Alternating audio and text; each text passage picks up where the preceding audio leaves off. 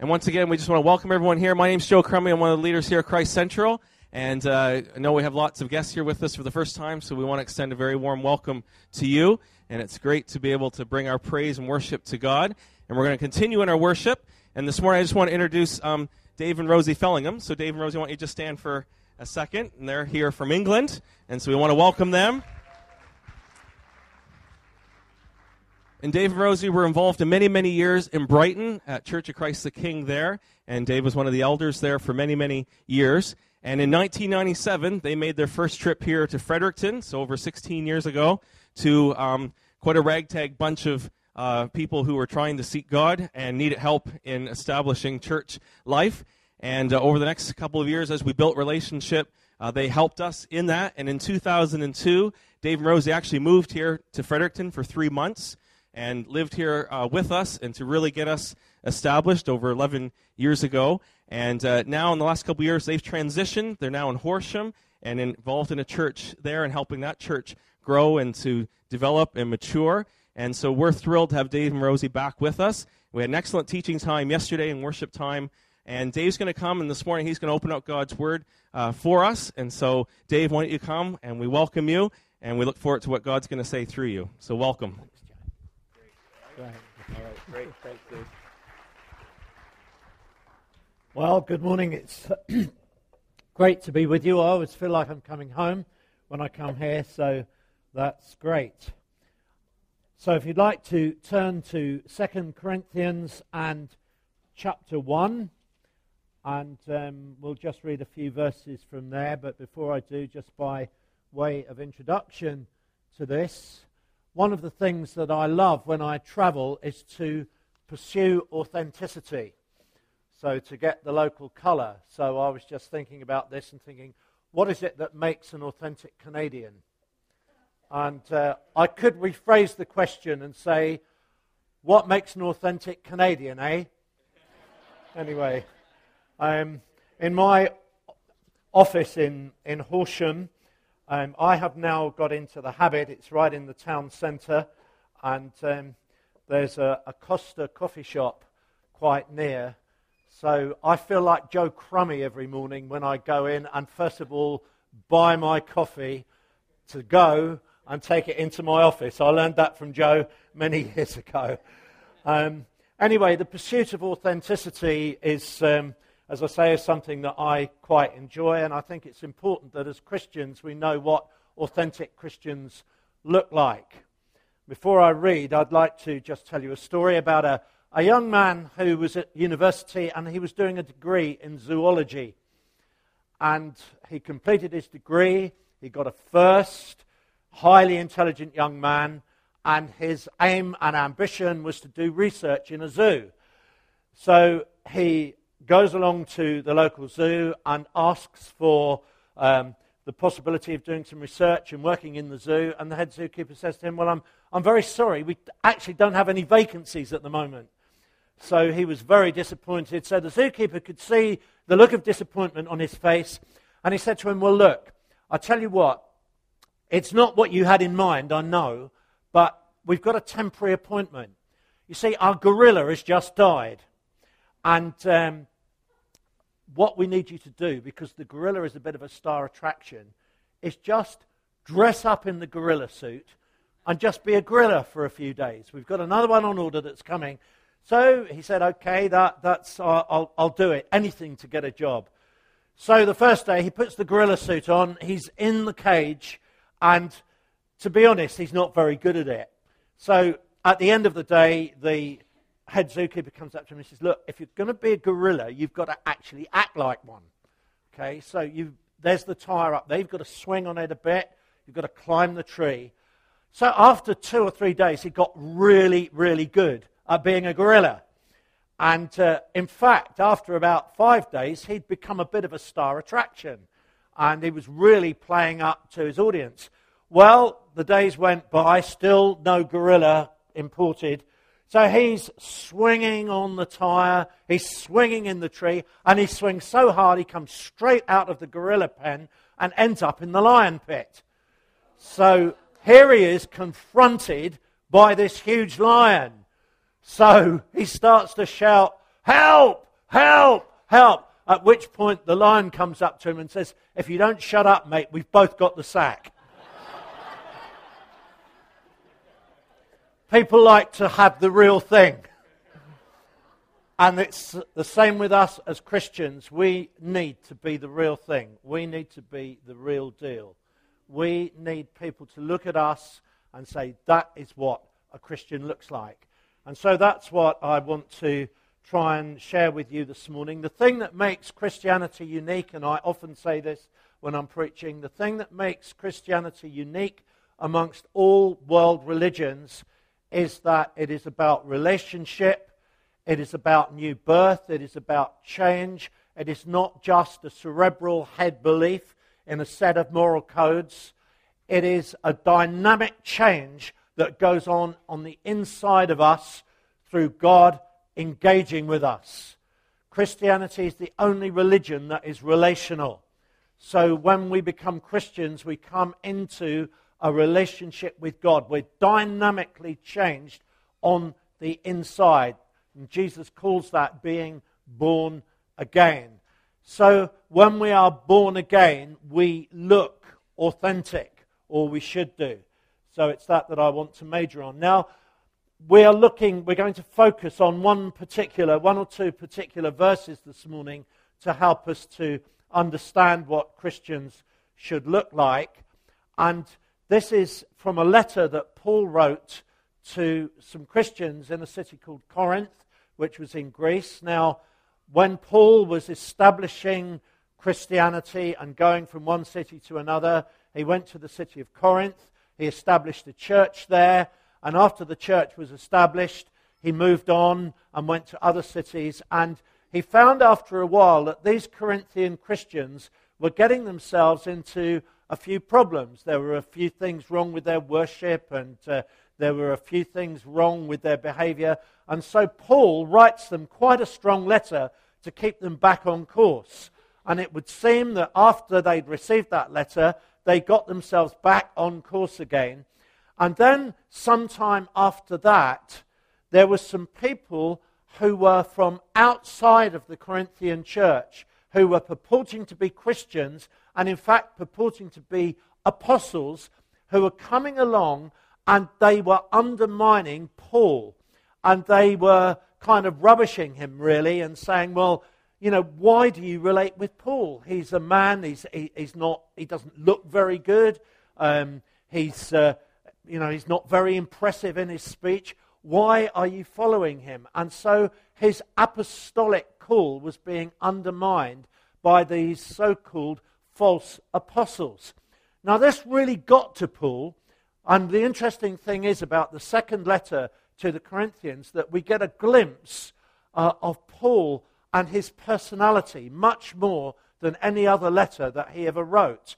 So you see, he's almost like fighting inwardly. He talks about fightings within and fears without. He's struggling inwardly with the fact that he is coming under criticism. And I find this actually quite encouraging, because we can think that when people criticize us, and when newspapers write articles against us, and when things happen and people badmouth us, that we think, we're going to just sail through it. Well, you don't. You feel it. And Paul felt it. But he handled it. He handled it. And so we see a glimpse of Paul in his humanity in this particular epistle. And so he's defending his apostolic ministry. And part of his defense is to say to these Corinthian Christians, look, we are joined together in heart. It's not just that I've come as the super apostle to tell you what to do. I'm amongst you as a father. He says, I'm amongst you as a friend. I am with you. I am joined with you. I am part of you. And so we see eventually that these Corinthians do respond to this. So that's the context in which Paul makes this great statement to the Corinthians that we're going to look at in verses 21 and 22. But I'll read it from a little bit before just to get that context. So, verse 16. I wanted to visit you on my way to Macedonia and to come back to you from Macedonia and have you send me on my way to Judea. Was I vacillating when I wanted to do this? Do I make my plans according to the flesh, ready to say yes, yes, and no, no at the same time? As surely as God is faithful, our word to you has not been yes and no, for the Son of God, Jesus Christ, whom we proclaimed among you, Silvanus and Timothy and I, was not yes and no, but in him it is always yes. For all the promises of God find their yes in him. That is why it is through him that we utter our amen to God for his glory. And it is God who establishes us with you in Christ and has anointed us, and who has also put his seal on us and given us his Spirit in our hearts as a guarantee. So it's that verse, those two verses I want to focus on. And it is God who establishes us with you in Christ and has anointed us, and who has also put his seal on us and given us his Spirit in our hearts as a guarantee. Now, all of us in this room will have grown up with a worldview that is cerebral, logical, and scientific. Our education system in the West is very much geared towards things being logical, towards things being reasonable, and the whole kind of spiritual dimension of mankind is generally left out. Now, if you were around my age, and there are not many of you here who are my great age, but we certainly grew up through the 40s and the 50s and the 60s with a worldview that was essentially scientific. So the thought of God and of angels and demons and the spiritual world was not, it wasn't discussed, it wasn't thought about, unless, of course, you were a Christian. So generally, your whole kind of thinking and society's thinking was geared towards a cerebral approach to life, a rationalistic, humanistic view of life. In the late 60s, there was a band that hit the world stage, a British band by the name of the Beatles, and they began to explore the whole concept of spirituality. And there was an album that came out in 1968, and people like Gary will remember this, it was called All Things Must Pass, and it was George Harrison. It was a triple album, and there was a song on it called My Sweet Lord. How many of you remember that? Oh, more than I realized. Okay. And the thing about My Sweet Lord was that it was a mixture of a Hindu chant, Hare Krishna, and the Jewish Hallelujah. And it's repeated over and over again. And the Beatles, they went along to the Maharishi Yogi in India, and George Harrison made an interesting comment. He said, I know there is another world out there, a secret world, a spirituality, and I want to find the key to unlock it. Now, it would be true today that most social historians would attribute a whole shift that came from that Beatles era and the whole kind of flower power era that followed that, the whole kind of psychedelic era that followed that, where there was a change in people's thinking, where the rational cerebral worldview was challenged by the notion that we had a spiritual dimension, that there was something about human beings that was spiritual. And there was a very famous musical that was written, Hair, and it had that song, This is the Dawning of the Age of Aquarius. And in a sense, that was the launch of the New Age movement. Now, we've just been in Vancouver, and my city in Brighton, where I've lived for a number of years, and I guess it's probably the same here. There is a much greater understanding of spirituality now. It's much more in people's thinking. You're not really regarded quite as weird as you would have done when I was growing up. It's generally more accepted. Now, the problem is that people are looking in the wrong place for their spirituality. But we need to come back to the fact that Christianity is essentially a spiritual religion.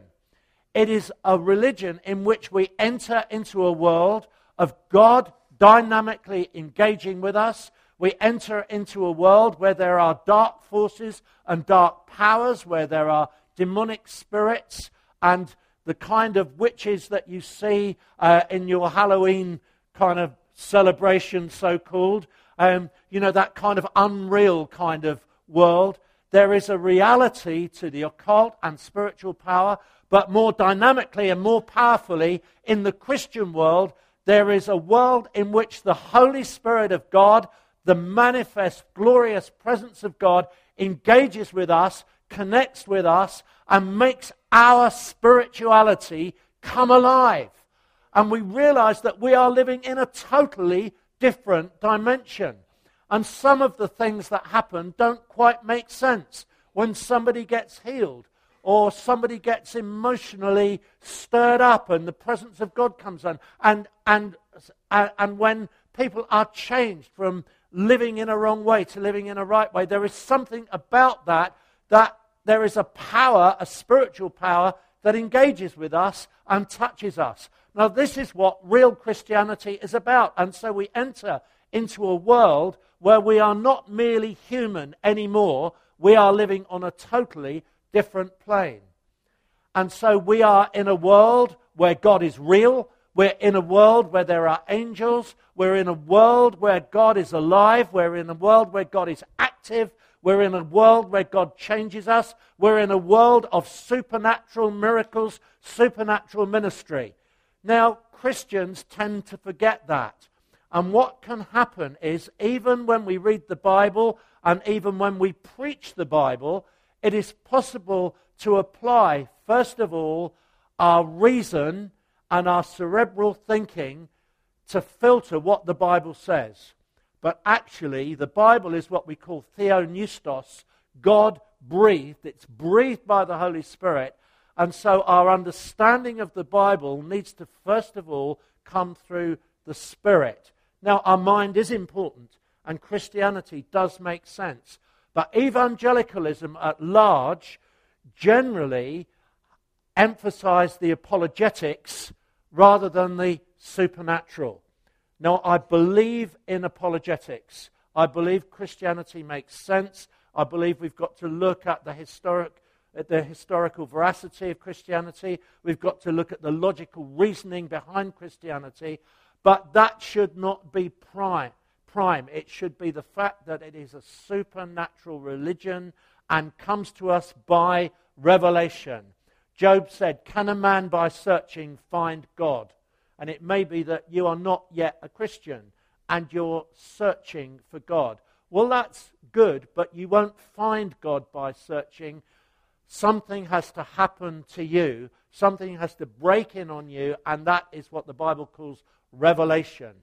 And God will do that. And I believe you will receive revelation this morning. How do you get that revelation? Well, by people like me preaching it and telling you about it.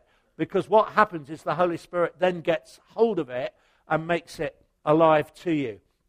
So that's just by way of background. And it's important that those of you who have come in on that sort of basis, on revelation, on the fact that you are born again, that you are born of the Spirit, that you don't neglect that. In the book of Hebrews, in Hebrews chapter 2, it says, how can we escape if we neglect so great a salvation? Now that is not a word for unchurched, unchristian people. That's a word to Christians. And then the writer to the Hebrews goes on to say in the next bit, it is God who came to us with signs, wonders, and miracles and gifts of the Holy Spirit. And so it's important that we don't neglect our beginnings, our work of the Spirit, and the fact that God is a God of signs, wonders, and miracles, and just go on neglecting that, but trying to work it out in our minds. So let's get into the passage. So we're going to look at this under 4 headings under the Holy Spirit. We're going to look at partnering in the Spirit, encountering the Spirit, being authenticated by the Spirit, and the guarantee of the Spirit. So we'll unpack this line by line. So Paul in verse 21 says, "And it is God who establishes us with you in Christ," partnering in the Spirit. The apostle and these people partnering together. So remember the context that Paul was being criticized, but he says, listen, I am joined with you. Now this joining, this word fellowship, is much more than just friendship. It's more than giving each other a good hug and a slap on the back and saying we're good friends. Okay, it's more than that. In Philippians chapter 2, Paul says, if there is any fellowship in the gospel, any fellowship in the Spirit, or the word that is sometimes used in some translations, any partnering in the Spirit, what he is saying here, the Greek word for partnering, fellowship, is koinonia. Now, it's a word that some of you might understand. It's a word which means partnership. So you would talk about the partnership of marriage. You would talk about a business partnership. So it's more than just being good friends. It's actually engaging with one another. So Paul is talking here about partnership in the Spirit. It's a fellowship in the Spirit. It's a joining together. Now, I know our church in Horsham will be praying for you and praying for me being here. There is a partnership there.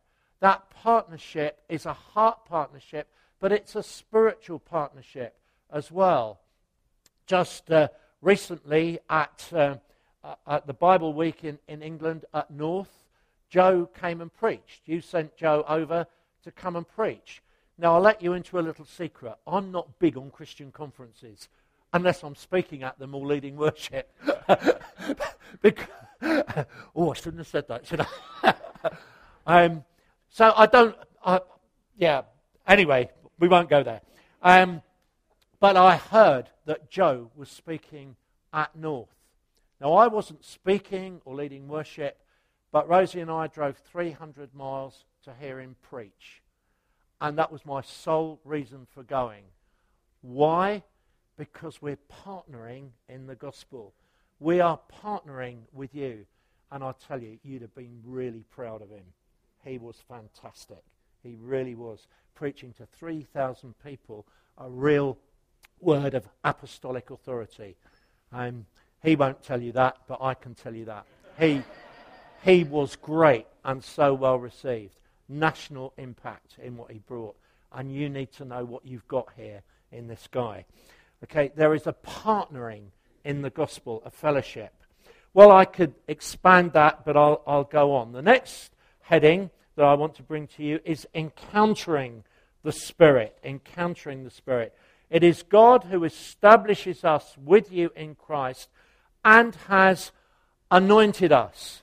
Now, the word anointing is one of those words that Christians often use but can rarely define. So we talk about a worship time being really anointed. We can talk about a preacher being really anointed. Or we can say that person was really anointed. Or that book was really anointed. But what do we mean? I wonder if you could define it. Well, the problem is with that kind of vague kind of anointing. What is it? There's almost a kind of mystery about it, and it's almost like you're saying something good without really knowing what it is. It's a word that can be overworked, and it's a word that can be misunderstood.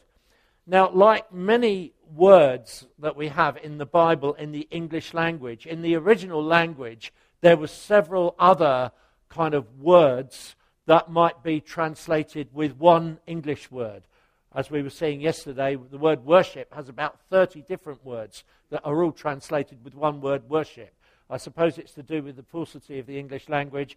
I don't know. But anointing is one of those words that is used in several ways in the Bible. So I'll just give you some of those ways, and then we'll focus on what this particular context is. So, essentially, the word anointing is to do with oil and pouring oil on something. So it would be used of shepherds. And shepherds would be looking after their sheep. And sometimes the sheep would get flies up their nose. And it would make them butt one another and make them butt the trees. And what the shepherds would do, they would blend these spices and oils together, and they would heat it up, and the oil would go up the nose of the sheep, and it would kill the flies. Okay, so you can use anointing that way. Okay, now if you've been involved in any kind of pastoral ministry, you will know that sometimes sheep get flies up their nose. Okay, I won't say any more. Okay, so it can be used in that way. It can also be used to make shields supple. So in warfare, the warriors would take their shields made of wood and probably with some reinforced steel, and they would rub oil in. Now in England, we have a very mysterious game. It is called cricket. And a proper cricket match takes 5 days to play, and it's like a war. It's like a battle. It's strategy. But what the cricket players would do would be to rub oil on the cricket bat. It makes it supple. So it's the same idea as rubbing the oil on the shields. It could be used as a cosmetic. So in the Psalms, we read about the oil of joy. And sometimes people would rub oil on their faces to make their face glow. It was used even to describe the people of God. So in Habakkuk 3, it talks about salvation coming to the Lord's anointed, meaning the Lord's people. But there is another way that the word is used, and this is probably the most common way, and that is that it is a consecration in the sense of something being set apart for God. And there is the whole sense of initiation. So the vessels in the tabernacle were anointed with oil because that was a setting apart. But also the prophets and the priests and the kings were anointed with oil. It was an initiation into their ministry. Now, this is the context, I believe, in which Paul is using this word here, this language here, this anointing. Now, the word anointing is sometimes translated Messiah. So Jesus is the anointed one. So when he stood up at Nazareth and said, "The Spirit of the Lord is upon me because he has anointed me," he was declaring his messianic ministry. And what he was doing was identifying himself with the three classes of people in the Old Testament that were anointed: the prophets, the priests, and the kings, who conducted the spiritual life of the people. So Jesus, in his anointing, in his messianic ministry, is anointed with the Spirit in order that he can be the prophet, that he can be the priest, and he can be the king. And if you were with us yesterday, you will remember I opened up on that. We haven't got time for that this morning, but just to state it. Now, in 1 John chapter 3, we read this about our salvation. 1 John 3 and verse 20, it says, "But you have been anointed by the Holy One." Now, what does that mean? What does it mean in that context? It means that we have been initiated into salvation by the work of the Spirit. So when we become Christians, the Spirit within us is joined with the Spirit of God. We are born again. We receive the genetic endowment of our Father in heaven. So Jesus is our elder brother. We are made like him. We have the genes of God within us. So we have the potential to be like Jesus. And so our whole Christian life is a quest, really, to be more and more and more like him. So we grow in grace and the knowledge of the Lord Jesus Christ. So his Spirit is within us. So it's a critical, what we call a critical experience. It's something that happens. And there are several kind of critical moments. The first is what we call the wake-up call. So we're dead in our sins. I said earlier, you can't by searching find God. How do you find God? Well, God finds you. You know the Delirious song, I Found Jesus? Great song, but not very theological. It's actually the other way round. Jesus found you when you were lost in your sin. You weren't necessarily looking for him, but he found you. I tell you, that's why you're here this morning. He found you. You didn't realize that, but he has brought you here. And if you are not yet a Christian, then I'm going to pray that God really wakes you up on the inside to understand this. So we get the wake-up call. And then that leads us to being born again. And then there is a power encounter that we can have where it's not just that we are now Christians, but we are empowered to live the Christian life. So Jesus said, you shall receive power when the Holy Spirit has come upon you. Now, it's interesting that in the life of Jesus, Jesus, as the Son of God, lived a perfect, sinless life right the way through his childhood. But when he was baptized, now Jesus didn't actually need to be baptized because of his sinfulness, because he wasn't sinful. He was baptized to identify with our sin. And the Bible tells us that the Spirit of the Lord came upon him in the form of a dove, and there was a voice, an audible voice from heaven, which said, this is my beloved Son, in whom I am well pleased. So when Jesus was filled with the Spirit, in the sense that he was already the perfect Son of God, but when he was anointed for the launch of his ministry, he hears the Father say to him, this is my beloved Son, in whom I am well pleased. Now, you can be born of the Spirit, you can have the Spirit within you, and it's that makes you a Christian. But there is a subsequent blessing to that, where you are anointed with the Spirit. And there are various phrases that theologians use. One is to be baptized in the Spirit, or to be immersed in the Spirit, or filled with the Spirit. It is a critical, decisive experience, and with some people it happens almost simultaneously with their new birth. Others, it takes a while afterwards. With me, I was a born-again Christian. I was an evangelist with the Salvation Army, had a national ministry, but never ever saw anybody saved. And it was very frustrating. And I began to realize that I needed to be baptized with the Spirit, immersed in the Spirit. And I began to seek God. And one Thursday afternoon, the Spirit of God came upon me. I was baptized in the Spirit. The next time I preached, 20 people responded to the altar call.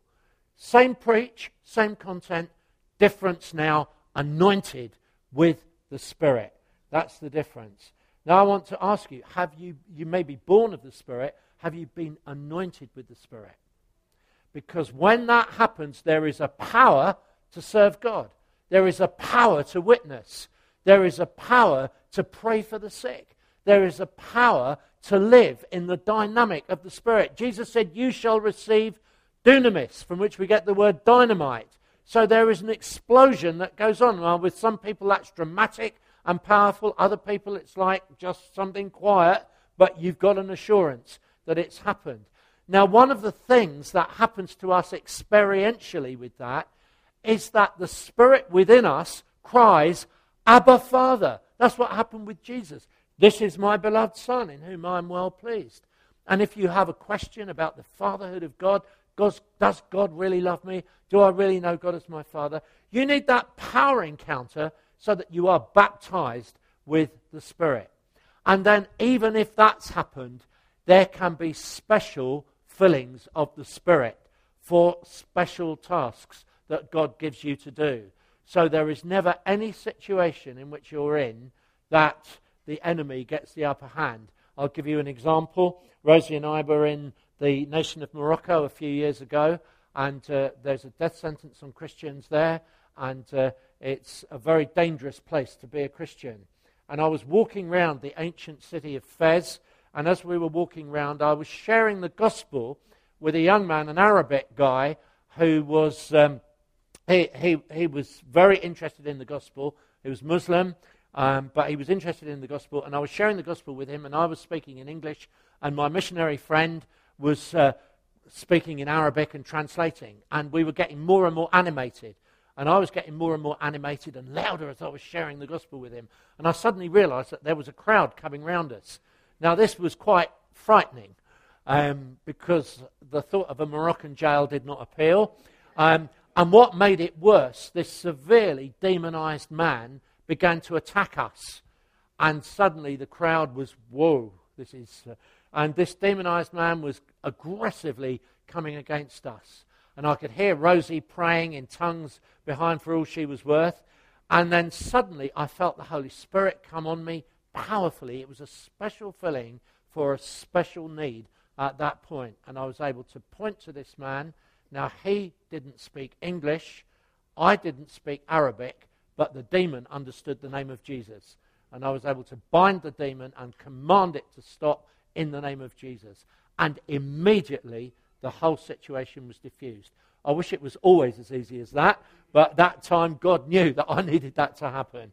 So there are special fillings. So that's what the word anointing means. It's to do with our salvation. It is to do with our being filled with the Spirit, empowered for service. It is to do with the fact that we are now sons of the living God, and we understand that, and we are in the good of that. And it is to do with the fact that whatever we are doing in our Christian life, there will be times when we need special fillings of the Spirit. Okay, let's go on to the next phrase in verse 21, and has set his seal upon us. And we're looking at this under the heading of being authenticated by the Spirit. Now, there are two images here of the seal. One is of an official letter where the seal says who this is from. So if you had a letter from Her Majesty the Queen, it would be sealed with the royal seal, and you would know that it was guaranteed. The second is to do with the branding of an animal. So if you watch your cowboy films, the cattle rancher will brand the animal to mark it as his animal. It belongs to this ranch. So the seal authenticates, you know it's genuine. So we know that we are genuinely adopted into the family of God.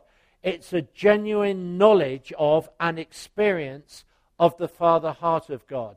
So knowing the Father heart of God is not just it's not just that you believe it and accept it. It is that you actually dynamically experience it.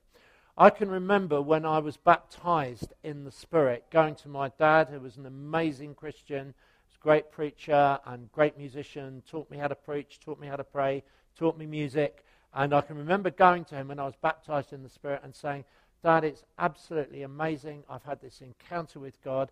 I've had this amazing experience of the Holy Spirit, and it's given me a much deeper, richer understanding of fatherhood that even goes beyond your love for me and my love for you. He said, oh, that's great. He said, I remember when that happened to me as well.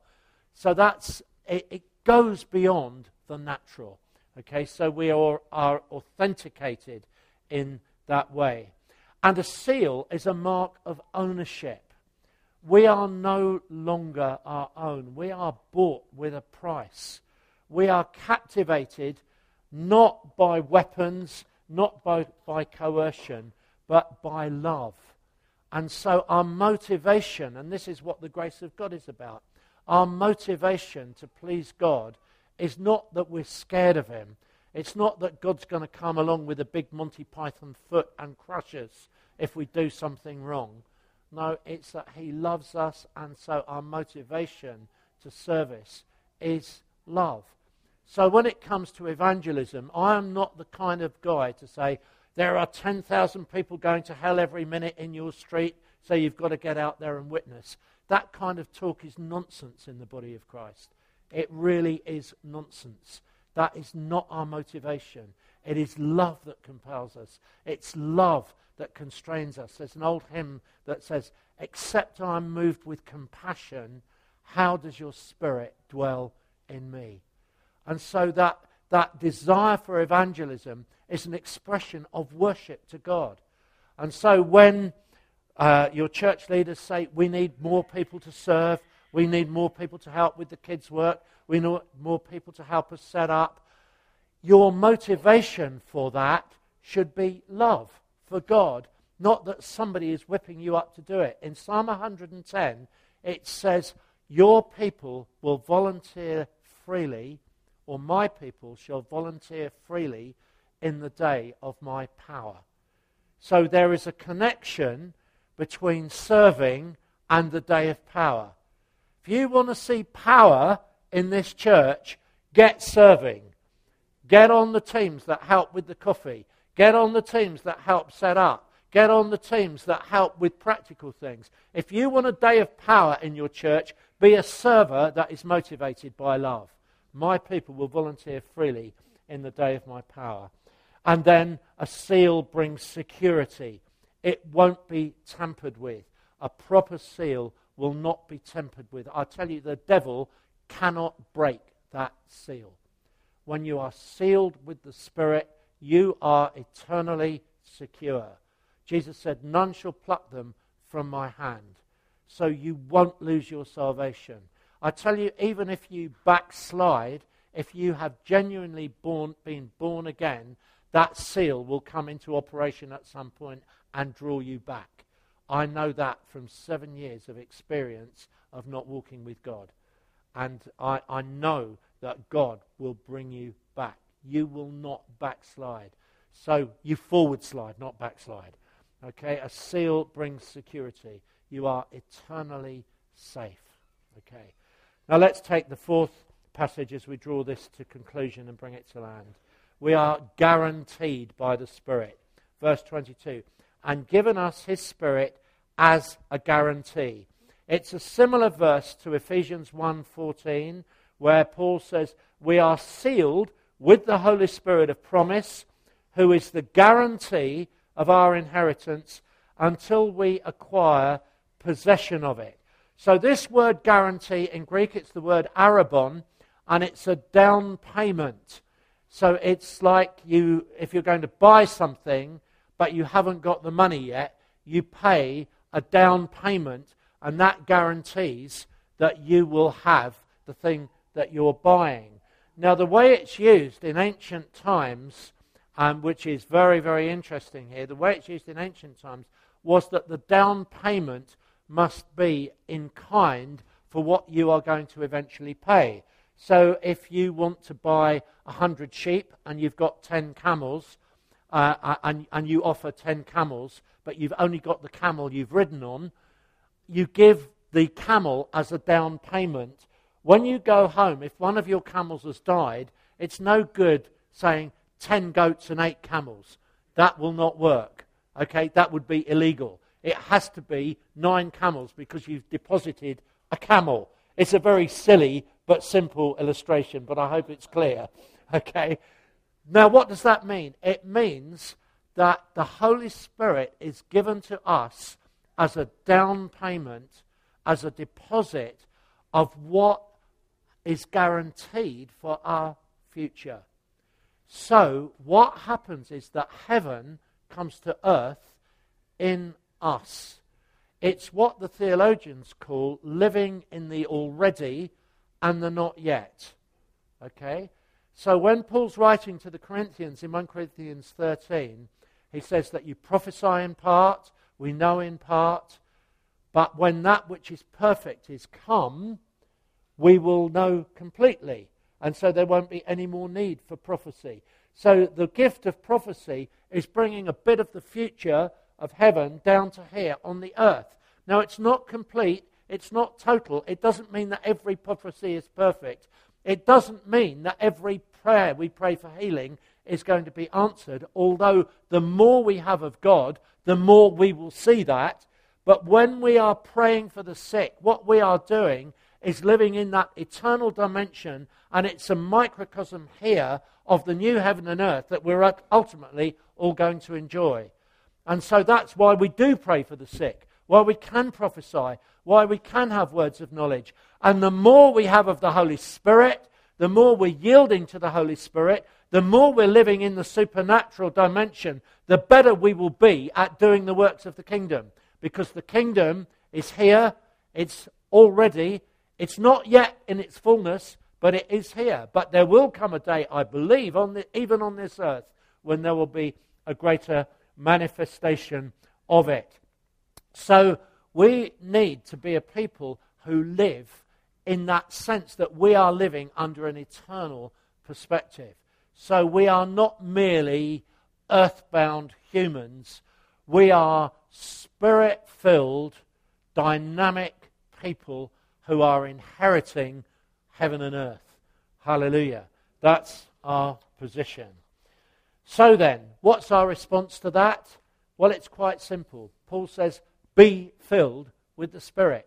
Whether it's a crisis experience of the Spirit or whether it is being filled with the Spirit on a daily basis. Not in the sense of, some preachers illustrate this by taking an empty glass or taking a full glass and pouring out the water and saying, life's like that, we're always pouring ourselves out, and we come with a jug and fill it up, and that's how we pour ourselves out, and we get filled up again. No, it doesn't mean that. Okay, forget that illustration. It's not good. Okay, the illustration that I would use is be preoccupied with the Spirit. Okay, so there are the crisis experiences of the Spirit, but Paul says, be filled with the Spirit, speaking to yourselves in psalms, hymns, spiritual songs, singing and making melody in your heart to the Lord.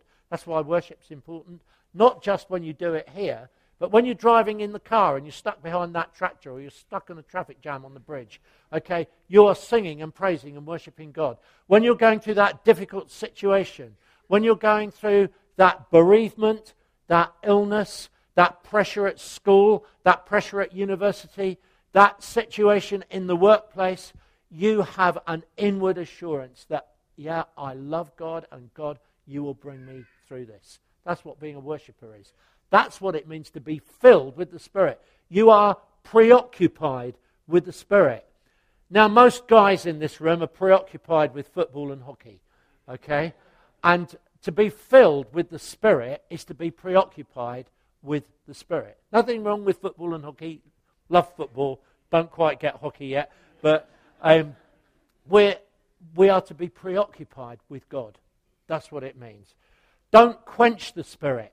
So don't suppress the Spirit. Stir up the gift of the Spirit. Stir it up. Walk in the Spirit. So that means everything you do in your daily life is filled with the Spirit.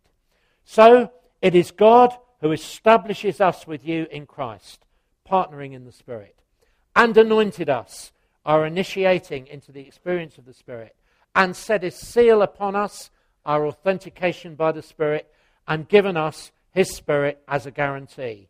Our guarantee, a deposit of the future by the Spirit. Amen? Okay, let's have the worship team up. Let's stand together. I'm going to pray.